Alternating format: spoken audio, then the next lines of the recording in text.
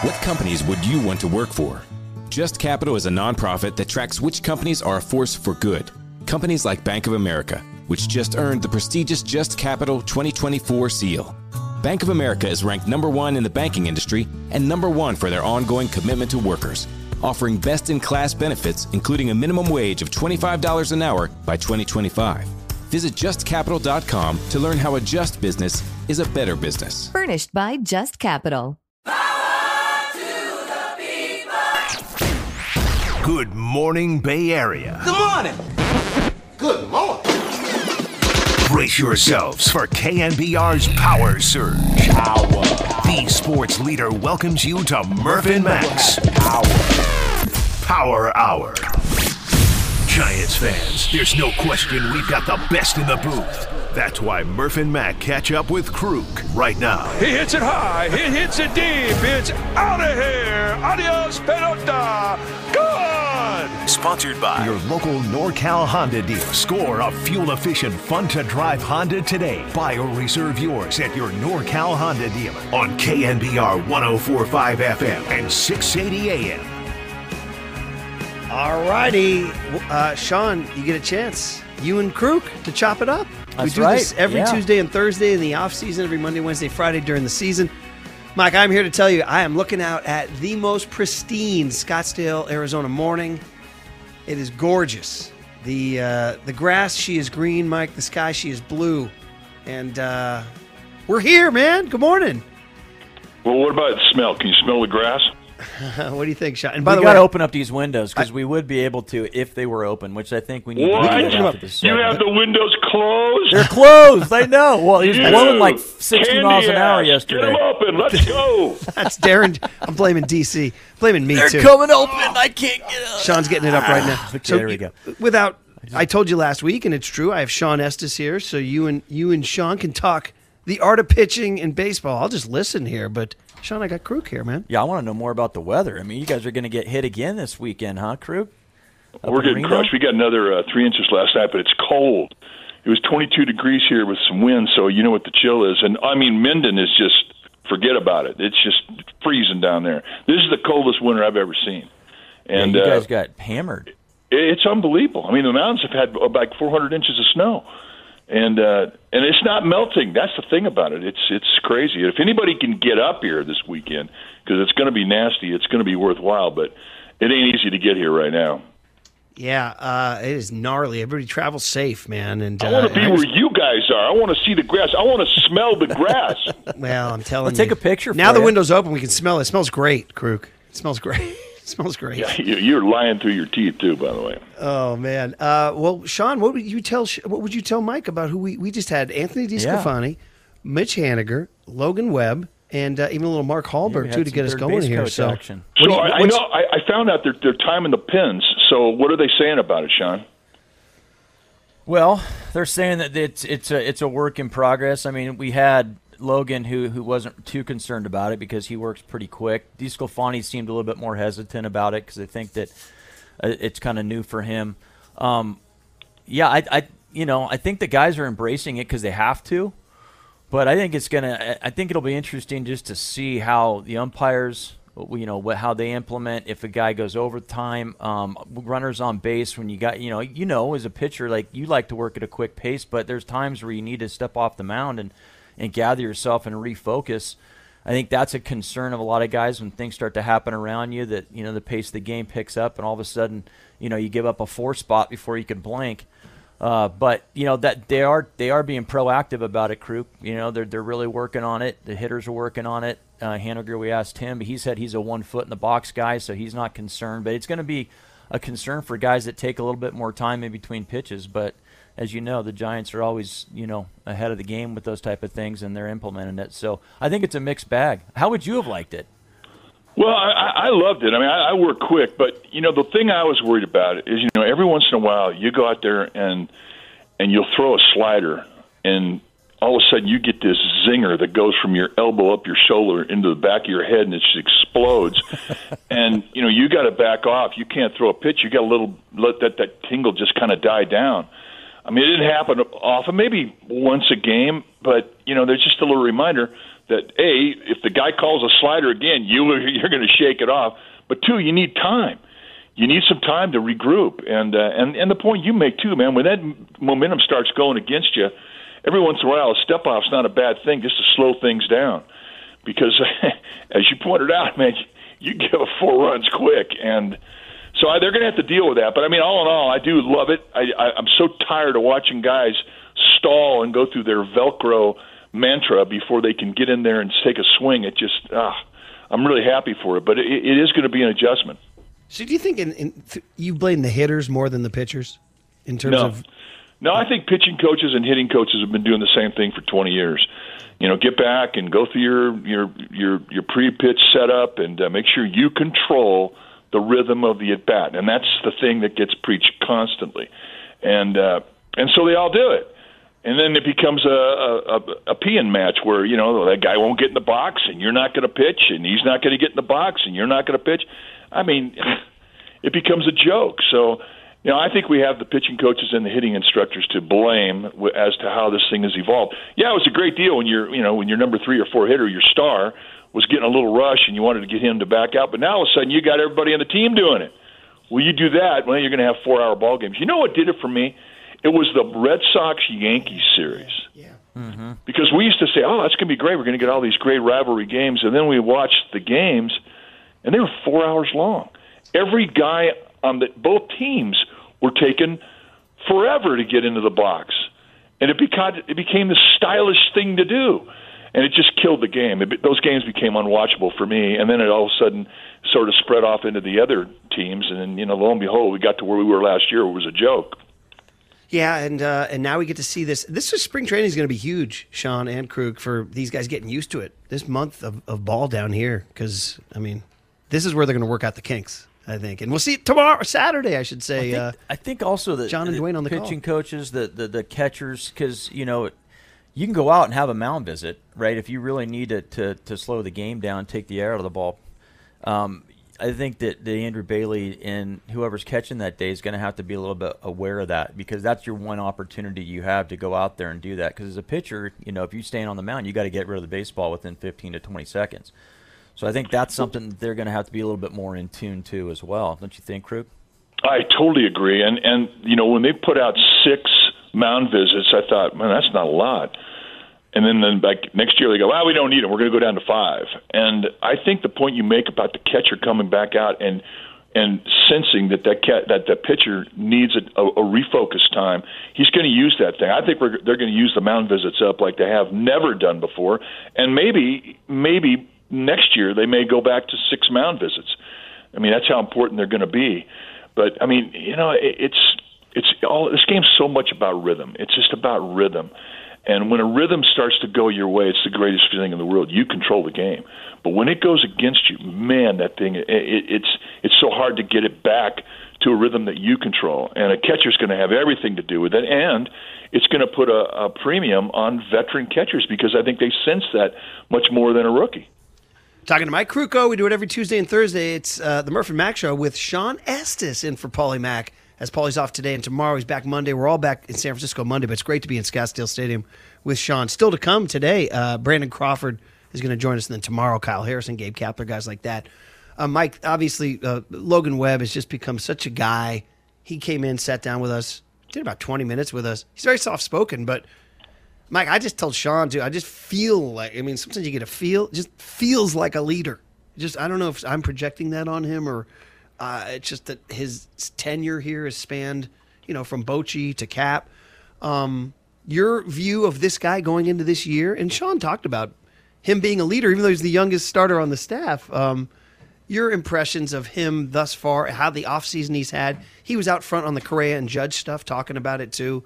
If you had to sort of download your thoughts on Logan Webb coming into spring 2023, what are they? Well, I think expectations surrounding him is off the charts. I don't think there's a whole lot that he can do. And, the thing about him that I like is he can get quick outs because of that sinker.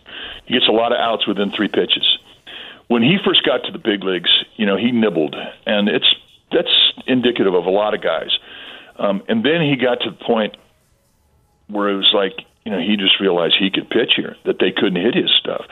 And in 2021, I mean, he was, I thought, the best pitcher in the National League West. And, you know, during that year, he got that screw you in his mindset, and he just didn't think that he could be touched. And when you have that feeling that you're invincible, I mean, you know, you just roll. Well, then you take a look at how that young player starts to interject confidence in the clubhouse. Just his presence, gives guys confidence because he's so good. But then there comes a point in time where he gets a voice in the team meetings. There's a point in time when guys look to him to say something. That is the evolution of a major league attitude, and he has achieved all that. The other thing that happens is, you know, when you first get to the big leagues, you know, you want to be everybody's friend, and that doesn't end with your own teammates. You want to be accepted around the league, and you're pretty social.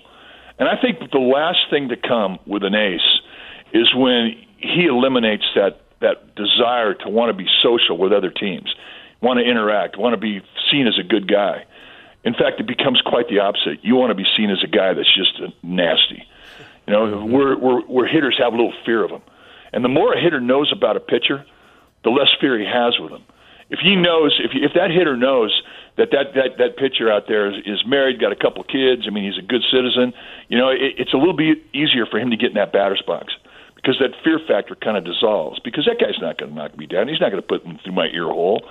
But if, you know, you get that attitude, if you get that as a pitcher that you don't want that guy to know anything about you, that you want him to fear you, then that hitter gets in the batter's box, and all of a sudden he has that little voice in the back of his head, and he says, "This guy just might uncork one and shave my chin." He could do that. That feeling is something that you only acquire when you become an isolated soul. You don't become a fraternizer. You don't become a guy that anybody knows anything about you. And I think that's where you evolve.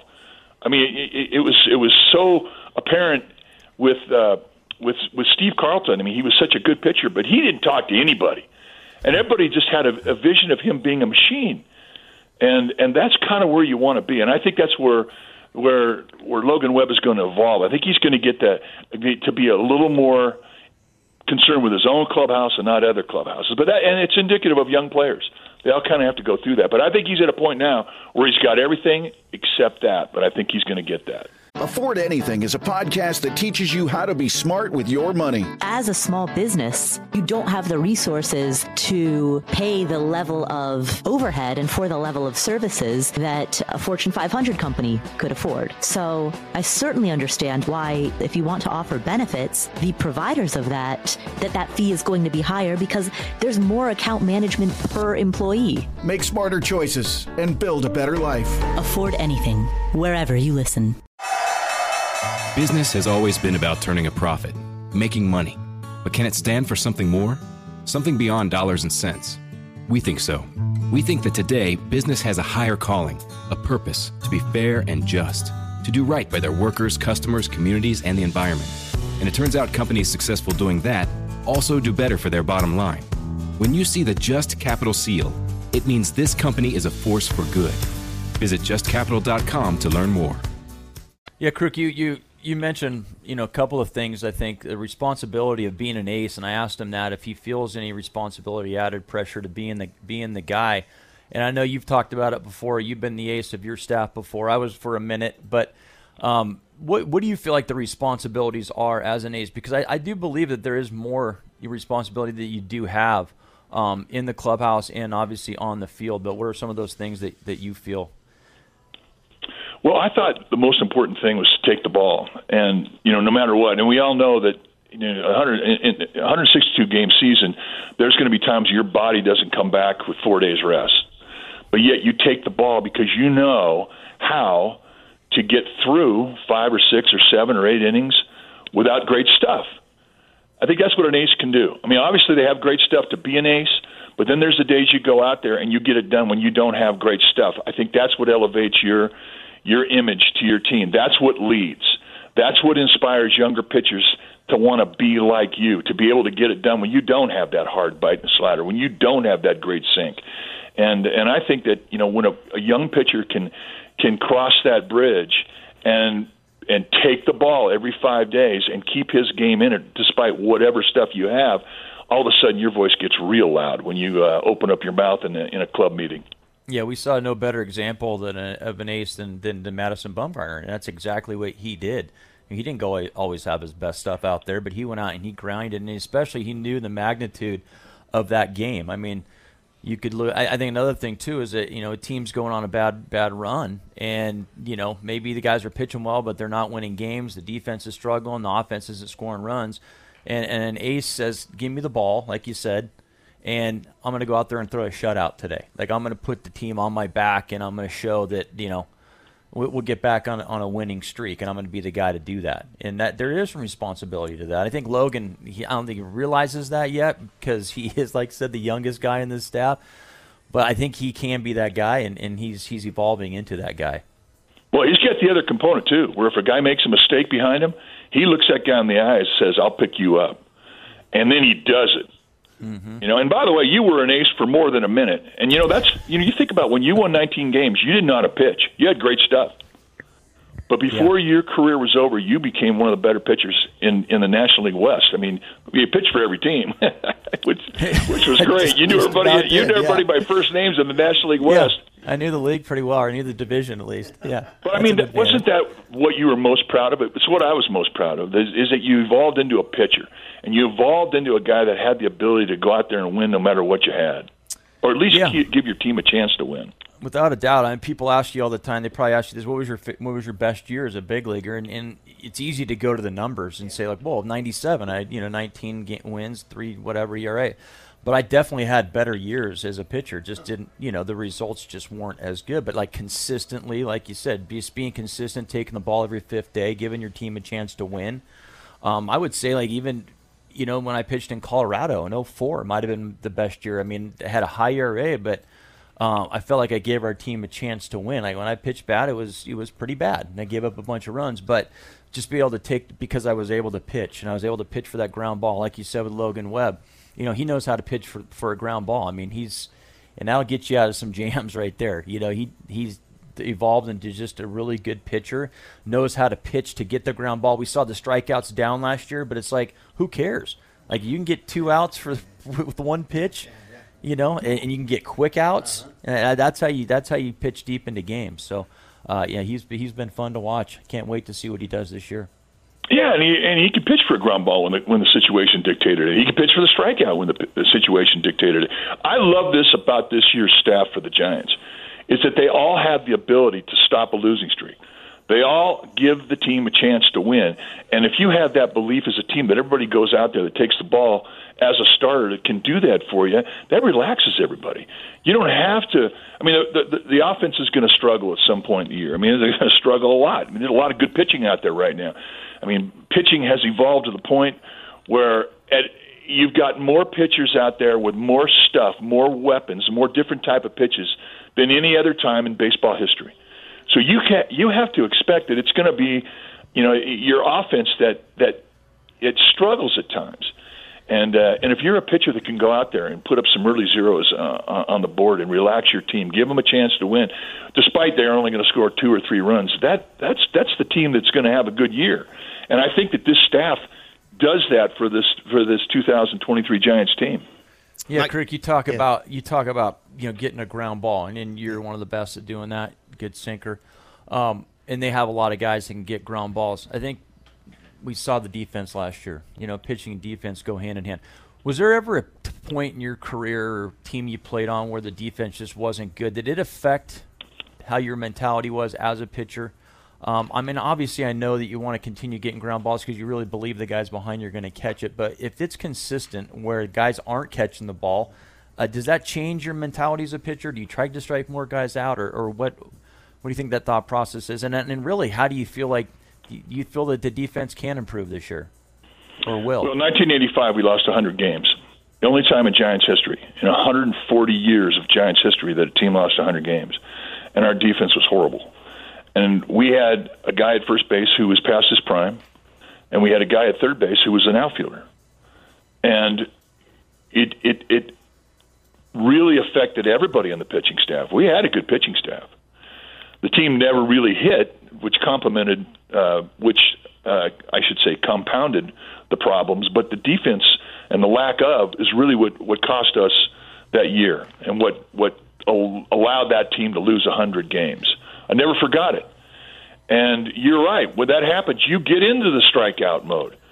And a strikeout mode is dangerous because you start throwing your strikeout pitch first pitch. Mm-hmm. And more often than not, it's 1-0 instead of 0-1. And that was the one thing that Al Rosen and Roger Craig brought to us in 1986. They retooled that whole team with rookies, but they could all catch the ball. I mean, we had Robbie Thompson. We had Jose Uribe, and then we had Matt Williams coming up, and we had Bob Melvin. They were defensive players. And we became one of the best defensive teams in baseball with the era of Al Rosen and Roger Craig, and it made all the difference in the world. The strikeout mode went out the window. You wanted to put the ball in play because you knew that you had 7 guys behind you that were going to catch the ball. It's the greatest asset, and it's my biggest concern about this 2023 team. You're bringing Lamont Wade, an outfielder, into the infield, and you're counting on him to be a defensive player. First baseman has everything to do with relaxing an infield. That has everything to do with relaxing a pitcher. And David Villar. I mean, he has to show me that he can be a defensive player at third base. And these are my biggest concerns. I think that their outfield defense is solid.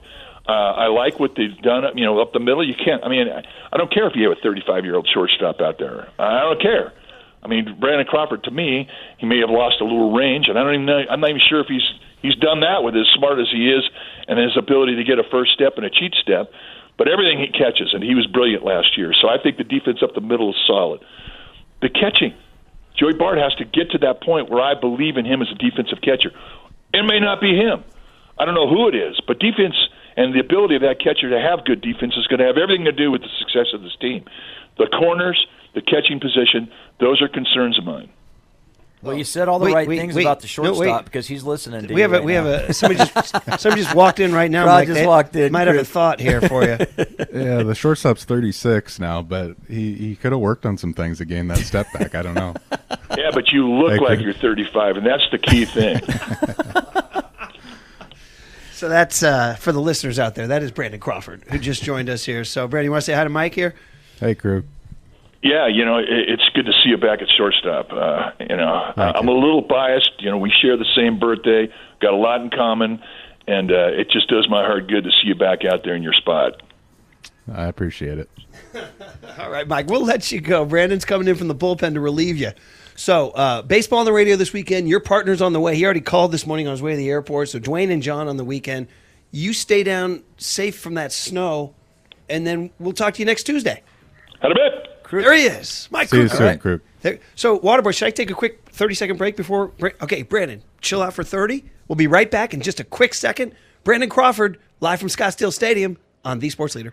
Every week, Michael Rosenbaum is getting deep with someone new on the Inside of You podcast. Let's get inside of Shelly Hennick. So Obliterated's on Netflix. Mm-hmm. I had the best time. That's it was great. Challenging, but it was like the showrunners. That doesn't always happen. Everybody's trying to make a show, and you're not. This was a dream. It's no fun. Genuinely. That's and if it beautiful. wasn't, I would just keep my mouth shut and talk about something else. Yeah, it was. Hey, it was fine because I've done that. I've asked people, and they're like, Yeah. Inside of You with Michael Rosenbaum, wherever you listen.